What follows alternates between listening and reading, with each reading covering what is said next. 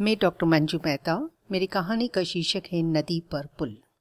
नदी के किनारे एक छोटे से गांव में स्वेन नाम का एक आदमी रहता था।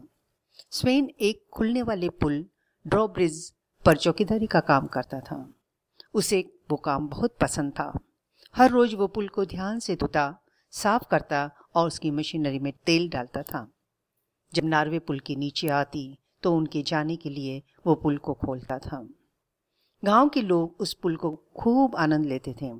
पुल की अच्छी तरह देखभाल रखने के लिए वे स्वेन से भी प्यार करते थे।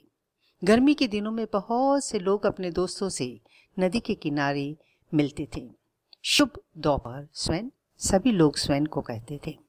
सर्दियों में स्वेन अलाव जलाता था और सभी लोगों को गर्म चॉकलेट पीने को देता था।